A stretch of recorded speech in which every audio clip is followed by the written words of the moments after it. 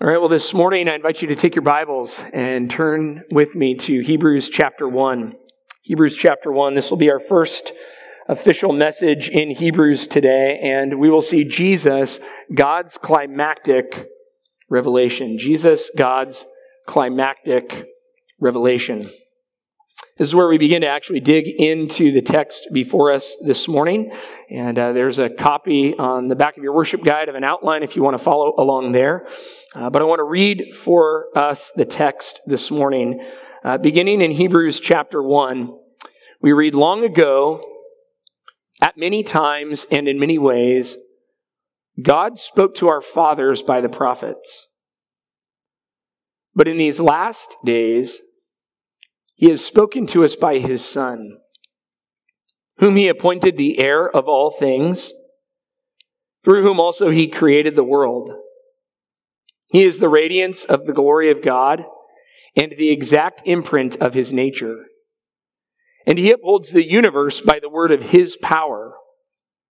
After making purification for sins, He sat down at the right hand of the Majesty on high, having become as much superior to angels as the name He has inherited is more excellent than theirs."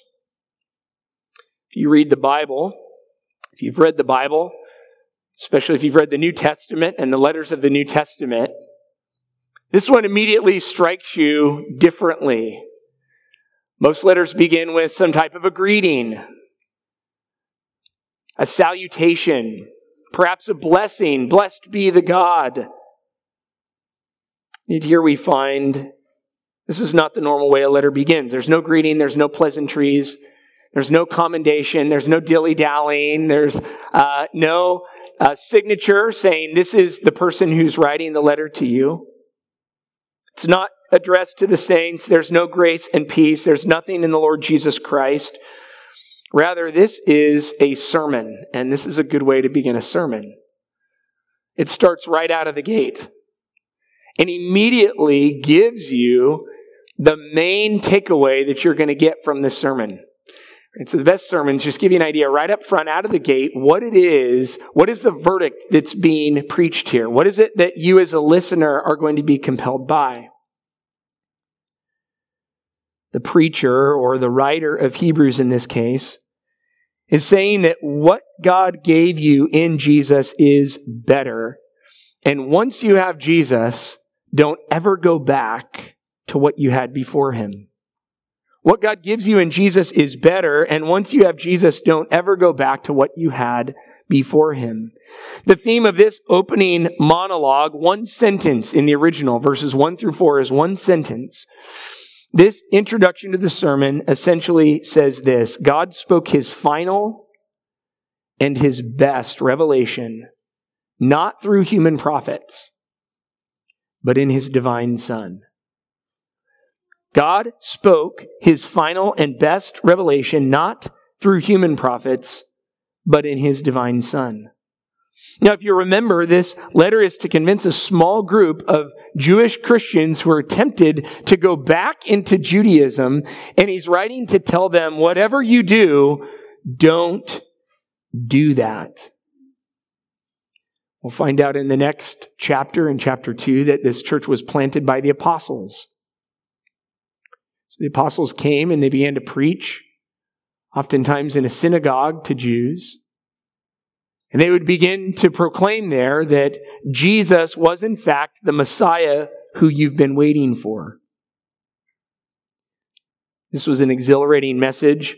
If you read in Acts the preaching of the apostles, it's always exhilarating. Remember at Pentecost, the first proclamation that we have recorded of the gospel coming forth in broad avenues right after Jesus has left the apostles with the message of proclamation, and they're standing there and they're beginning to unfold the scriptures before a Jewish audience. And Peter says, Jesus of Nazareth is your Messiah. He's God's anointed one. He's seated at the right hand of the Father. He's the resurrected Son of David.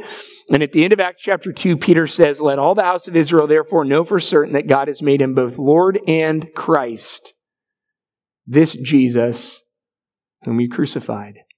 See, Jesus was the punchline of every apostolic sermon. Jesus was the focal point. He was what all of the previous revelation was culminating in and pointing toward. And so apostolic preaching was arguing the case that Jesus fulfilled what the Father had promised and come as Messiah. And so these precious saints, wherever they were, had gathered, they heard that message, and when they heard it, they believed it. They believed it. They believed that Jesus was in fact the fulfillment. And so they left the comfort of Judaism. These Jews left the synagogue. New Saturday routine. No more going to the synagogue on Saturdays. New Sunday routine. Now that's the Lord's Day, and we're going to be going to church. They would have left the comfort of close family relationships, probably cousins and aunts and uncles or grandparents, whoever it was that didn't come to believe Jesus was the Messiah. There was now a separation, and Christ brought an allegiance that was required, and therefore it would begin to separate families, those who trusted in Christ and embraced Him and those who didn't. These believers lost their property. We read later in Hebrews. When that happened, they did it joyfully.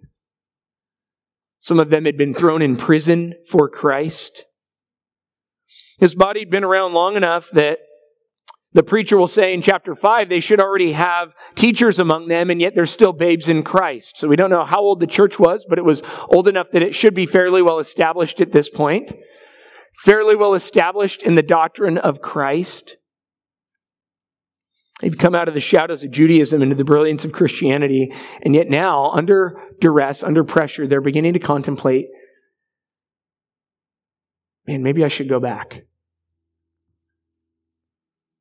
Maybe I should go back. I mean, it's not that Jews were particularly liked in the Roman Empire, but they were certainly more tolerable than Christians.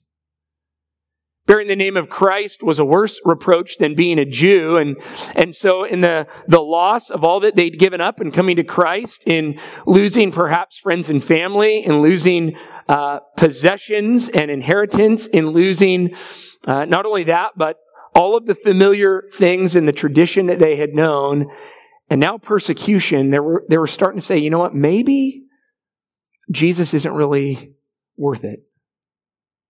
Maybe we'll just go back to the way things used to be. I think I liked my life better before Christ. Maybe I can still have a relationship with God apart from Christ. Let's go back to the good old ways. My friends, if after coming to Jesus you've ever doubted whether you want to or can remain in Him, Hebrews is a good book for you.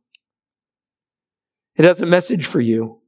When you're disillusioned because believers let you down and you begin to doubt your faith, you go back to Christ as revealed in Hebrews here. When you're discouraged because your progress seems weak in the Lord, and maybe you look at your life and you say, I'm tired of battling, I don't see very much progress, I'm at a standstill. And you go back to worshiping Christ. And when you've been rattled by opposition, perhaps someone has opposed you and you've begun to feel discouraged in your faith, and you begin to wonder, is this really worth it? Then the solution is to go back and be reacquainted with the glory of Jesus Christ. See, that's what the preacher is doing here. Right out of the gate, no introduction, no pleasantries. He immediately reminds them that Jesus Christ surpasses everything on this earth, and specifically when it comes to the message that He has revealed, once you trust in Him, there is no going back.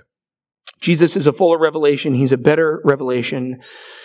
And so our outline this morning is God has spoken to His people. God has spoken to His people. And really, He has spoken best and finally in His Son. But the way that the author here is going to argue is in verse 1, he's going to make it clear that previously God spoke piecemeal revelation through human prophets. So back in the olden days, in the glory days, He spoke bit by bit through human mouthpieces known as prophets. Second part of his argument then is, Now God spoke ultimate revelation through his unrivaled Son. The word order is mixed up there, but you get it. He spoke ultimate revelation through his unrivaled Son. My friends, this is a brilliant way to begin a sermon. It's written with wonderful logic and clarity. It is one sentence. And this theme is going to be God who speaks to his people. He begins by saying, long ago at many times and in many ways.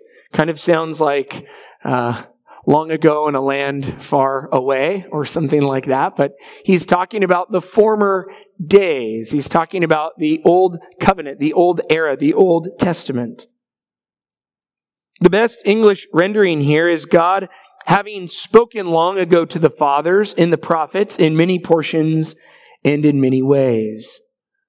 What is he saying here? He's saying that God speaks to people, get this, through people. God speaks to people through people. The people he speaks to first are called prophets, and then they go and they speak to the people in behalf of God. They get a message, and they get the message, and now they need to go give the message to the people who will listen. They deliver it.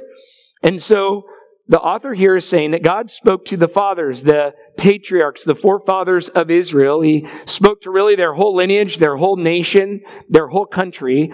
And how God spoke to them was through mediation, and the mediator was a human mouthpiece known as a prophet, a messenger, an instrument. And in the Old Testament, this took place at many times and in many ways.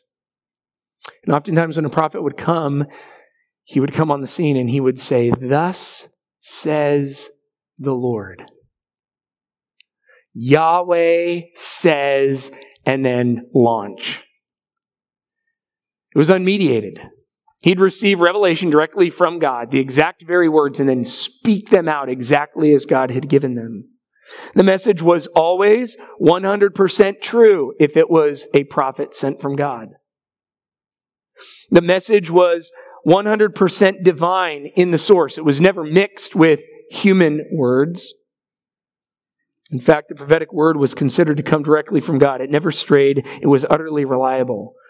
And the text says here it came in many times, or you could translate this as many portions. And I think both are true. It came in succession in a variety of times, and then it came in parts. That's the idea of portions. You could say it this way. It was bits and pieces along the way. And so when you think about this revelation, as good as it was, it lacked. Now, it didn't lack in the way that it had error. It lacked in the nature of it, that it was only part of the story. If you're to think of this, if you go to an expensive restaurant, you look at the menu, right? Typically, the higher the price on the menu, the smaller and the tastier the portion. And that's kind of how it works. So the more expensive the restaurant, the smaller the amount of food that you're going to get on the plate. And if you go somewhere and you get a 5-course meal, you get that first plate and you have what? You have an hors d'oeuvre. You get the hors d'oeuvre and you look at the hors d'oeuvre and you go to eat it. It's part one, and it's not just a garnish. It's not just the sauce. Right? Whatever it is, it's the whole package. It's this delicious bite. All the pieces are there. It's complete in and of itself, but it's not the full meal yet. You're not getting your meal on one plate. You're getting one plate and you're digesting that, and then you're getting the next plate and you're eating that portion, and the next plate and you're eating that portion. That was the idea. And so this word that came from God was a complete word. It was accurate. It was beneficial. And yet it was just the first courses. Many portions, he says. Many pieces. A tidbit here, a tidbit there. And like an hors d'oeuvre and an appetizer would begin to prepare you for the main course, these tidbits of words along the way were preparing you for the ultimate message. They were preparing you for Christ. Each one would come in, then, to use another analogy, like a puzzle piece, and it's beginning to fit together. And as you're seeing the puzzle pieces set in place, you're beginning to get a portrait of what the final picture is going to look like. Text says not only did it come in many pieces or many times, but it came in many ways. And something I've loved about the way God chose to communicate with us is how he chose to express creativity in the way he communicated. He could have said, man, I'm going to communicate through one person, one time, and deliver the entire message and be done. Or one personality. I'm not even going to use a human. I'm just going to drop the book right on you so you have it. I'm going to put words in the sky. I'm not going to use a human instrument. And yet God in his creativity decided, no, I'm going to give revelation to my people, and I'm going to give it to them progressively.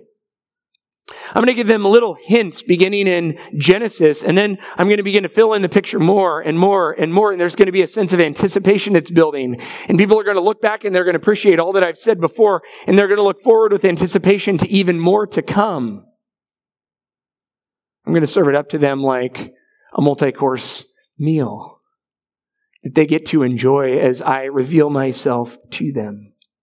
Think about the many ways that God spoke to his people, just a few of them. He walked in the garden with Adam, just strolling along, having a conversation, speaking to the creature.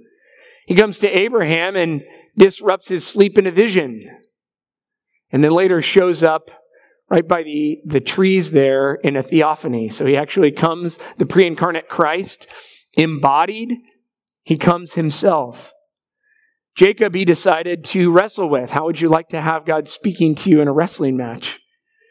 Joseph, he gave dreams. He spoke face to face with Moses. Elijah heard him in the still small voice and the gentle whisper. See, there would be a message, a vision, a word from the Lord, a covenant, a dream, an interpretation. All of these various ways that God began to communicate. And yet, as one commentator notes, his point is not merely the diversity of revelation in the Old Testament, but its fragmentary, incomplete, and gradual character. The fact that it was just little tidbits along the way. Every prophecy originated from God. 2 Peter 1:21, no prophecy was ever produced by the will of man. That means that it wasn't a man coming to God and saying, God, I'm going to wrestle you now to get a message. Rather, it was God actually implanting his message into his mouthpiece. Peter said men spoke from God as they were carried along by the Holy Spirit. And so whatever a prophet spoke, God's people were obligated to listen to. Whatever a prophet spoke, God's people were obligated to listen to. So you didn't get to choose which prophets you liked and didn't like. You didn't get to choose which oracles suited you well and which ones didn't. In fact, the prophets were to be believed. This is what Jesus rebuked the disciples for in Luke 24 when they are on the road. He said, O foolish ones and slow of heart to believe all that the prophets have spoken. What had happened? He'd been raised. They didn't believe in the resurrection. And he's saying, look, if we go back to the prophets and we just see what they say and we believe what they say, then you would have actually seen that in fact they testified to me and my resurrection. So if you grew up in Judaism, you were a little kid, you would have learned the prophets. They would have been read in the synagogue every week. You would have memorized excerpts from the prophets. You would have regarded them highly. It would have been a message for you that were comforting because it was how you had come to know your God. And when you talk about privilege or privilege on this earth, there was no people that was more privileged than Israel because Israel heard from God. Text says he spoke to the fathers. He spoke to Israel. This is why Paul would say in Romans 9 of Israel that they had the adoption and the glory and the covenants and the giving of the law and the worship and the promises. To them belong the patriarchs, and from their race, according to the flesh, is the Christ, who is God over all, blessed forever. See, Israel was in a position that unlike all of the pagan nations around them who did not hear the voice of God, they received the voice of God and they received it through the prophets. And so Israel was a privileged people. It wasn't because of anything that they had done. God chose because he'd set his great love upon them to come and to speak to them. How did Israel respond? Well, generally speaking, when God spoke, Israel either yawned or they rejected it altogether. See, the history of Israel in the Old Testament is largely a rejection of the prophets. God speaking things that his people didn't want to hear him say. God speaking things that didn't match up with their view of what they wanted to hear from the Lord. That's why false prophets would often rise. You even had kings that would say, I'm tired of hearing of prophets from the Lord. Instead, I have prophets that tell me the things that I would like to hear. And so for this little group, because they'd been God-fearers there in the synagogue, they actually believed the prophets. And they're thinking, maybe we can just stick with what we have in the Old Testament and we don't have to embrace Christ. And so here the preacher takes the prophets, he takes the heritage that they had, and what's interesting is he doesn't denigrate them. He doesn't say that they were useless or bad, but he uses beautiful and persuasive logic to argue for the superiority of Jesus now as God's final word. Look at the comparisons that he does here. And this book is full of comparisons and contrasts. He talks about the era or the timing. Long ago, now in verse 2, in these last days. Two different eras. The audience is different. Verse 1, God spoke to our fathers, but in these last days He's spoken to us. So contrast the fathers, which is Israel, to us is now Israel and Gentiles. It's the whole world. The manner is different. Long ago at many times and in many ways, piecemeal, coming out bit by bit. He has spoken to us, and the implication is once and for all by His Son. And then finally, and most significantly, in comparing and contrasting, look at the means by which God speaks. The end of verse 1, it used to be by the prophets. And now in these last days, He's spoken to us by His Son. And in the original, those are lined up. He's drawing a comparison. Before He spoke in the prophets, now He's spoken in His Son. My friends, He's trying to draw attention to the distinction here and the significance. And so we see that previously God had spoke piecemeal revelation through human prophets. Now God spoke ultimate revelation through His unrivaled Son. Verse 2, in these last days He's spoken to us by His Son. I want you to just think for a minute about what we've been reading.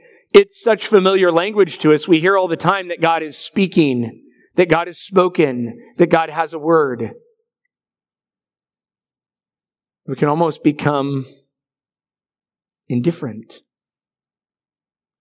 You understand, this is the uncreated creator of the universe. This is the self-existent God who needs nothing and answers to no one, and He's speaking. Why do we speak? Well, we speak to make ourselves known.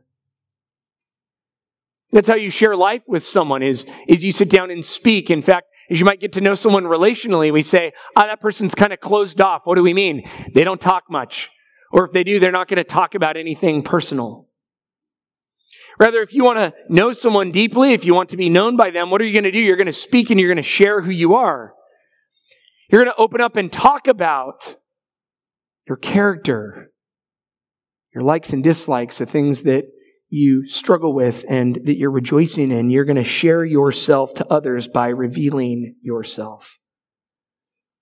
I love how one commentator puts it. It says in these verses, God is pictured not as a silent and distant force, impassively regulating the universe, but as a talker. God is pictured as a talker here.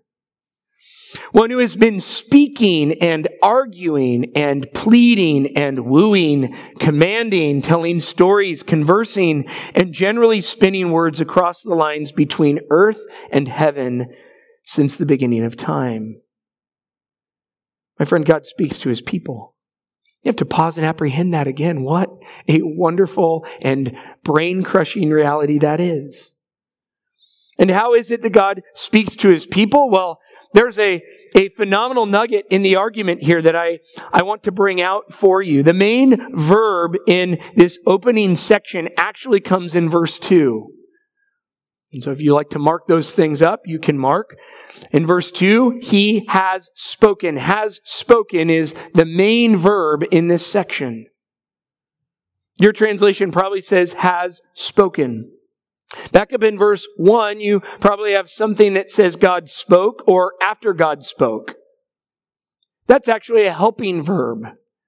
So it modifies the main verb. It's dependent upon the main verb. It clarifies something about the main verb. And so here's how this would work in language.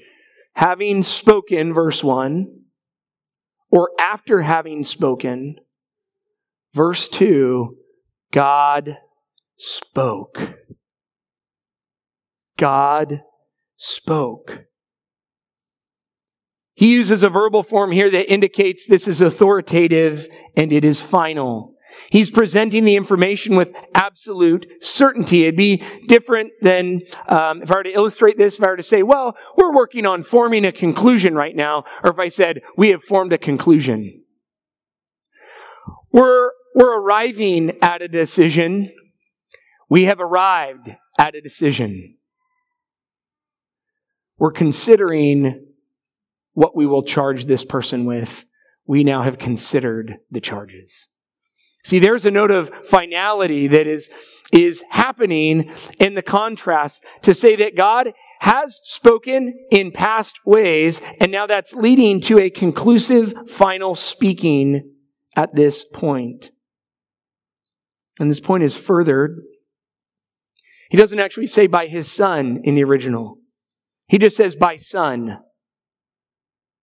Now, of course, he's talking about his son, but why would you leave the article out? When we leave an article out, it's to make something indefinite. So, right, if I said, go over and get a ball from the bin, I'm saying just go get any ball. Doesn't really matter. But if I say, go get the ball that's signed by Steve Cishek. Now we're talking about one ball, right? The ball, the specific ball. I don't want any of the others. I just want that one ball. But here when the writer says,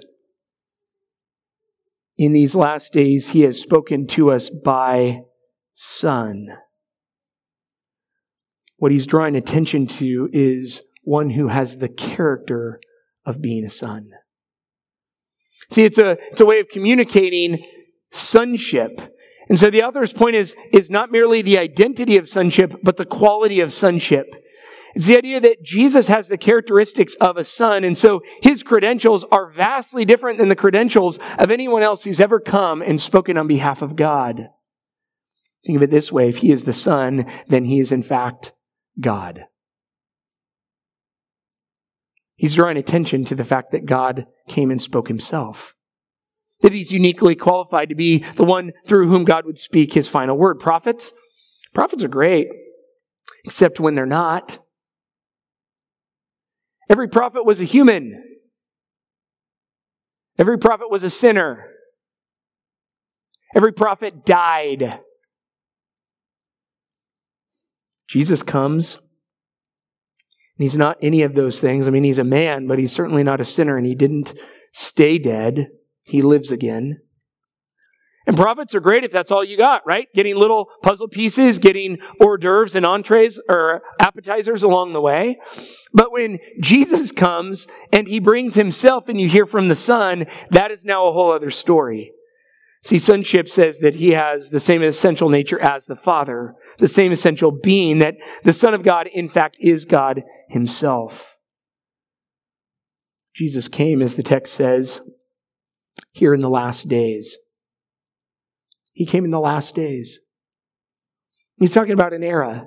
The last days of revelation, the last days of salvation, the last days of history that we're still in right now, but it was the time where God had promised there's coming a new covenant. There's coming a time where I'm going to write my law on your heart. I'm going to take out your heart of flesh or heart of stone and give you a heart of flesh. That day is coming, and those will be the last days. And now Jesus is revealed in the last days. And so in this case, Jesus came himself. Now you think about this happening. It's the Father God who's speaking in verse 1, and it's the Father God who's speaking in verse 2. He's just changing the agency. In verse 1, he's speaking to humans who speak to humans. In verse 2, he's speaking through his Son. It was God himself coming, God himself speaking. And so that made it final. It made it conclusive. It was the full package. It was the final word on salvation, the main course, the last puzzle piece, the testimony that the Son, in fact, had arrived. And so it's not merely that Jesus is mixed in a group of everyone else and he's roughly equivalent to them in terms of benefit. It's not even that he's the first among equals or head and shoulders above the rest, but that he is qualitatively different. And you know what this is like in everyday life. Right? How does it work when I'm in the middle of something and I hear an issue going on outside and I don't want to personally deal with it? Go tell your brother that daddy wants to talk to him. And then what happens? That never works. So I have an option. Go tell your brother that daddy really wants to talk to him. If he doesn't come in this time, then, so then the messenger comes back and we're still not in the house. And so what happens? Well, eventually I'm going to get up off the couch. I'm going to go out and I'm going to call my son in. In no way am I comparing myself to God. But the idea here and what we read in our scripture reading is that God had sent prophet after prophet after prophet who'd been rejected and not listened to and trampled on. And then eventually he says, I'm going to come down myself. And I'm going to speak. And I'm not going to mediate it. It will be my actual person. Suddenly brings new context to various passages that we know well. I want to show you this in a couple places in the Gospels that are just marvelous about the unrivaled nature of Jesus speaking. Turn over with me to Matthew 17. Turn in your Bibles back to Matthew 17.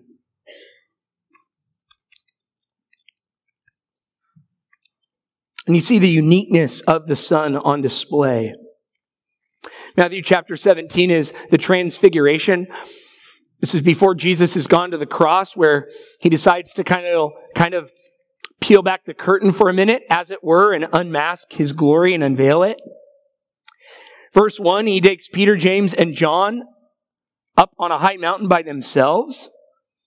And Matthew records this just so simply, and he was transfigured before them, and his face shone like the sun, and his clothes became white as light. So you saw his majestic glory. You saw this is the King reigning in glory. This is who we saw in Isaiah 6 with the train of his robe filling the temple with glory. It's Jesus. He's white as light. Verse 3, behold, there appeared to them Moses and Elijah talking with him. So Moses would be the law and Elijah would be the prophets. Right? These were a couple of heavy hitters from the Old Testament. Right, John the Baptist comes on the scene. He's coming in the spirit of Elijah. Everyone's talking about Moses. He was considered really the supreme prophet in the Old Testament because he gave the covenant. He gave the law to God's people. So you have the two biggest hitters in the Old Testament right now, Moses and Elijah. And Peter said to Jesus, verse 4, Lord, it's good that we're here. If you wish, I'll make 3 tents here, one for you and one for Moses and one for Elijah. Guys, hold on. I'm so excited right now. The kingdom's coming. We have the law. We have the prophets. We have the Messiah. I'm going to go get the supplies. I'll come back. I'm going to build some booths that you guys can stay in. We're going to see the kingdom established. Verse 5, he was still speaking when, behold, a bright cloud overshadowed them, and a voice from the cloud said, this is my beloved Son. This is the Son, with whom I am well pleased. Do what? Listen to him. My Son is here speaking, and you need to listen to him. When the disciples heard this, verse 6, they fell on their faces and they were terrified. But Jesus came and touched them, saying, rise and have no fear. And look at this. And when they lifted up their eyes, they saw no one but Jesus only. You have the two greatest prophets of the Old Testament there, standing in glory with Christ. And then all of a sudden, boom, they're gone off the scene and Jesus is left. See, when God spoke through His Son, this was a conclusive and a final word that caused everything else to go into the background and into the shadows. In fact, this is a final word that must be listened to, because to hear the voice of the Son is to hear the voice of God, and how you relate to the word of Christ is how you relate to God Himself. I want to show you how marvelous this is. I just was struck thinking about this reality. Turn over to John's Gospel with me now, thinking about the word that God has spoken through Jesus Christ. Turn to John chapter 1.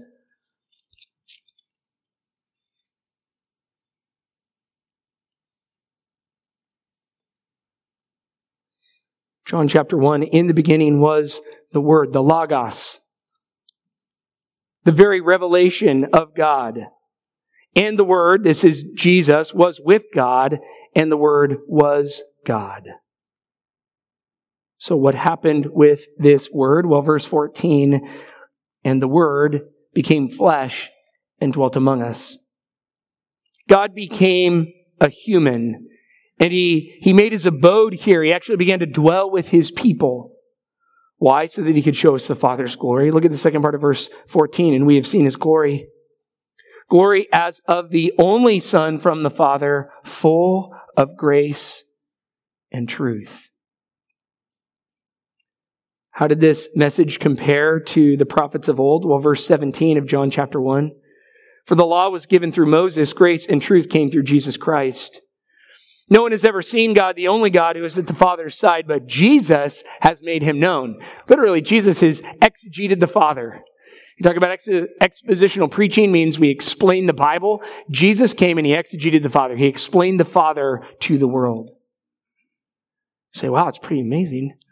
God took on flesh. God became a man. God spoke. What did his people think of him? How did the people receive Jesus? John chapter 1, verse 11, he came to his own, and his own people did not receive him. The world didn't know him, verse 10, and his own people didn't receive him, verse 11. See, they rejected the prophets of old because they were rejecting God. They were rejecting the voice of God. They had no stomach for it. They had no appetite for it. And so when Jesus comes and he's speaking on behalf of God, they reject it because they have no stomach for it and they have no appetite for it. Grace and truth came through Jesus Christ. He came and he explained the Father. And everything about his ministry is distinct because, unlike the prophets of old, this is in fact the Son. If you turn the page over, John chapter 1, verse 34, John is talking about Jesus and his revelatory ministry. He says in verse 34, I have seen and I have borne witness that this is the Son of God. It is God himself. Nathanael comes, John chapter 1, verse 49, asked about the identity of Jesus, and he says, Rabbi, you are the Son of God, you are the King of Israel. And so what we have is right on the very first page of John's Gospel, the revelation that God's Son, very God himself, has taken on flesh. He has spoken, and as he speaks now, you're either accepting or rejecting God based upon what you do with his message. Turn over and look at how this continues in John's Gospel. The final word of the Son, John chapter 5.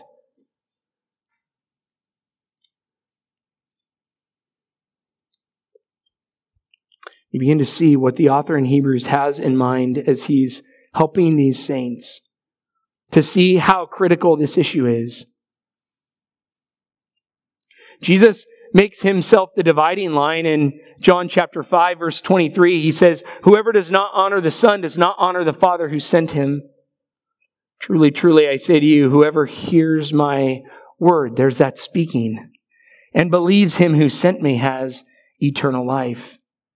Verse 25, truly, truly, I say to you, an hour is coming and is now here when the dead will hear the voice of the Son of God, and those who hear, those who listen to it, those who heed it, will live. Goes on and talks about how he speaks in behalf of the Father. Jesus says everything the Father tells him to. He's the perfect prophet. Verse 36 of chapter 5, the testimony that I have is greater than that of John. For the works that the Father has given me to accomplish, the very works that I'm doing bear witness about me that the Father has sent me. And the Father who sent me has himself borne witness about me. His voice you have never heard, his form you have never seen, and you do not have his word abiding in you, for you do not believe the one whom he has sent. Jesus is saying, I'm so tightly connected to the Father that how you relate to me is how you relate to God. In fact, Jesus would say in John chapter 6, if you turn over the page, that it's he himself who's teaching.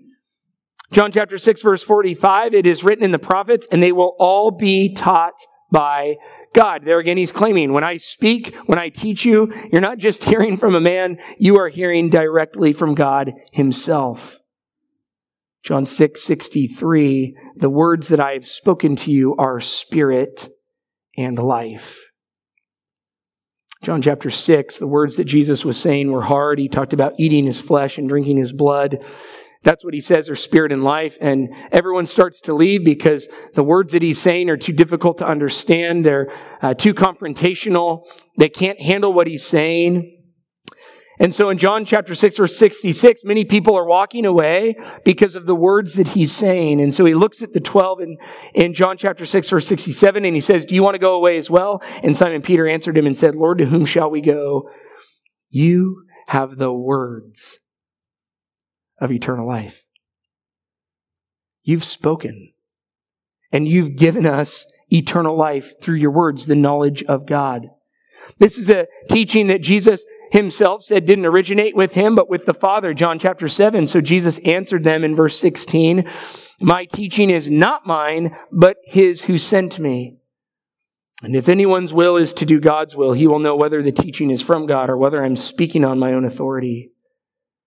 The one who speaks on his own authority seeks his own glory, but the one who seeks the glory of him who sent him is true, and in him there is no falsehood. And right there he begins to compare himself to Moses. John chapter 7, everyone is so amazed in verse 46 that they're trying to think about what to do with Jesus, and they think maybe they need to arrest him. And in verse 46, the officers answered, no one ever spoke like this man. That's why the crowds would marvel as they heard him teach, because he taught as one having authority. Jesus spoke according to all that the Father had told them. And he said that the only way that you could hear the voice of Jesus is if the Father drew you to Jesus. In other words, it's not enough to merely hear the words of Christ. You actually have to hear the words of Christ, and you have to believe them. You have to believe that God is speaking to you. This is what Jesus would say of himself in John chapter 10. Flip over one more passage here in John's Gospel. As we look at the speaking ministry of God coming to us. He says in John chapter 10, verse 1, truly, truly, I say to you, he who does not enter the sheepfold by the door, but climbs in another way, that man is a thief and a robber. The sheepfold is an analogy for all of the people that belong to God. They are his sheep. They are the people of his pasture and the sheep of his hand. And so the sheepfold is God's people. And he's saying there's one way to get into the sheepfold. Verse 2, he who enters by the door is the shepherd of the sheep. So I come up, the gatekeeper is my Father. I'm the door, I'm the access point, I'm the way that you get into the fold. Verse 3, the sheep hear his voice. The sheep hear the shepherd's voice. And he calls his own sheep by name. This is personal. He knows them. And he leads them out one by one by one. Verse 4, when he has brought out all his own, he goes before them, and the sheep follow him. Why? For they know his voice. My friends, when you hear the voice of Jesus Christ, you are hearing the very voice of God. God spoke his final and his conclusive word through Jesus Christ. And so the question is, what do you do when you hear the voice of Jesus? Is that the voice of your shepherd? If that is the voice of your shepherd, then you know God. If you don't know that voice, then you don't know God, because he's the access point. And so the warning that was coming to this precious flock of God that was tempted to go back to the old prophets was, you have heard God speak to you in His Son, the final revelation. Don't you dare go back to anything else. Don't you dare think that anything could compare with hearing His voice. Please don't leave the substance for the shadow. See, every single person that had come before that came in bits and pieces. And even Moses, standing up there with Christ, what did he do? He didn't even get into the promised land. Because he lacked self-control, he got angry, he distrusted the Lord, he dishonored His name in front of His people. What about Elijah? Well, Elijah did pretty well until he got depressed and started to have self-pity because he thought he was the only guy that was trusting the Lord when he wasn't. See, even those best prophets, the very two best guys from the Old Testament, were still sinners and they were beset with weakness. And so when God speaks to us through Jesus, He speaks a better word. It is reliable. You can trust it. It can never change. You think about your source of confidence then in this world. It's not ultimately in a pulpit. You can only trust a pulpit so much as it speaks the voice of God. Can't trust in scientists or politicians or government or academia. You can't trust yourself, your own thoughts, your own feelings, your own machinations, what seems or feels right or true to you. My friends, God spoke to His Son, and He is still speaking today through the living and active Word of God, the voice of that very Son. I was thinking about this in my own life, and as I reflected on this passage, I just thought, how can I be so quick at times to disregard the voice of God when He's spoken to me in His Son? How can you treat His commands and His instructions lightly when it comes to your obedience? How can you seek comfort in things other than the words of comfort that He provides in other places as if those would ever satisfy? Or to cling to His promises and look for some earthly satisfaction? How can you not be humbled? I mean, when you think about the fact that God spoke to the fathers through the prophets, now He's spoken to us through His Son. He hasn't spoken to everybody through His Son. You understand there's only some who hear the voice of the Good Shepherd and hear that as their shepherd. There's many who hear that voice and they don't know. They try and climb over the gate or go some other way to get into the sheepfold. If you hear the voice of God, that's not because of anything in you that is good, but because of God's gracious mercy that He would speak to you and He would give you an ear to hear. So my friends, if you hear the voice of Jesus, your shepherd, then you belong to the fold. Anthony was writing years ago, as recorded by Athanasius. He said this to him. He said, "Do not be astonished if an emperor writes to us, for he is a man."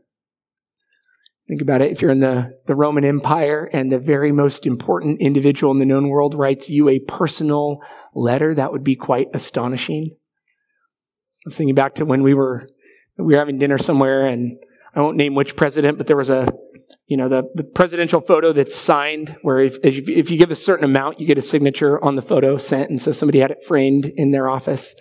And true, it was just a little guy, and he looked at it and he was like, wow, the president signed that for you guys, and didn't realize that, 100,000 of these get printed and sent out for all the donors that send something. He thought it was a personal autograph. But the idea that someone so significant would give something personally to me would be astounding and humbling. And so Anthony says, do not be astonished if an emperor writes to us, for he is a man. Wonder rather that God wrote the law for human beings and has spoken to us through His Son. The author of Hebrews is presenting Jesus as the better prophet, the better Word of God, here in the introduction of this sermon. And next week we will see that He's not only the better prophet, but He's the better priest and He's the better king. Will you pray with me? Lord, it is a wonder that you would speak to people like us. Lord, I have such poor tolerance as a man. I'll only say something so many times without being listened to and then move on. But Lord, to think that you speak even being disregarded by your people, you patiently then speak to us to help us see where we've gone astray. Lord, you've revealed Christ to us, the hope of glory, so that we might not grope around in idolatry and grope around in unbelief in our lost condition. Father, I pray that we would cling to the final revelation that we have in the Lord Jesus Christ. Or that we would not distrust it, we would not disregard it, we would not be indifferent to it. But Lord, that we would expect that what we've been given cannot be replaced, can be duplicated, can't be in any way changed out for something better. Thank you, Lord, for speaking to us through Christ. We love you and we love his voice. We love to hear his voice. Lord, and what a sign that is that then we belong to you. As you said to your disciples, anyone who hears these words of mine and abides in them, I abide in him and he in me. We love you, Lord. Amen.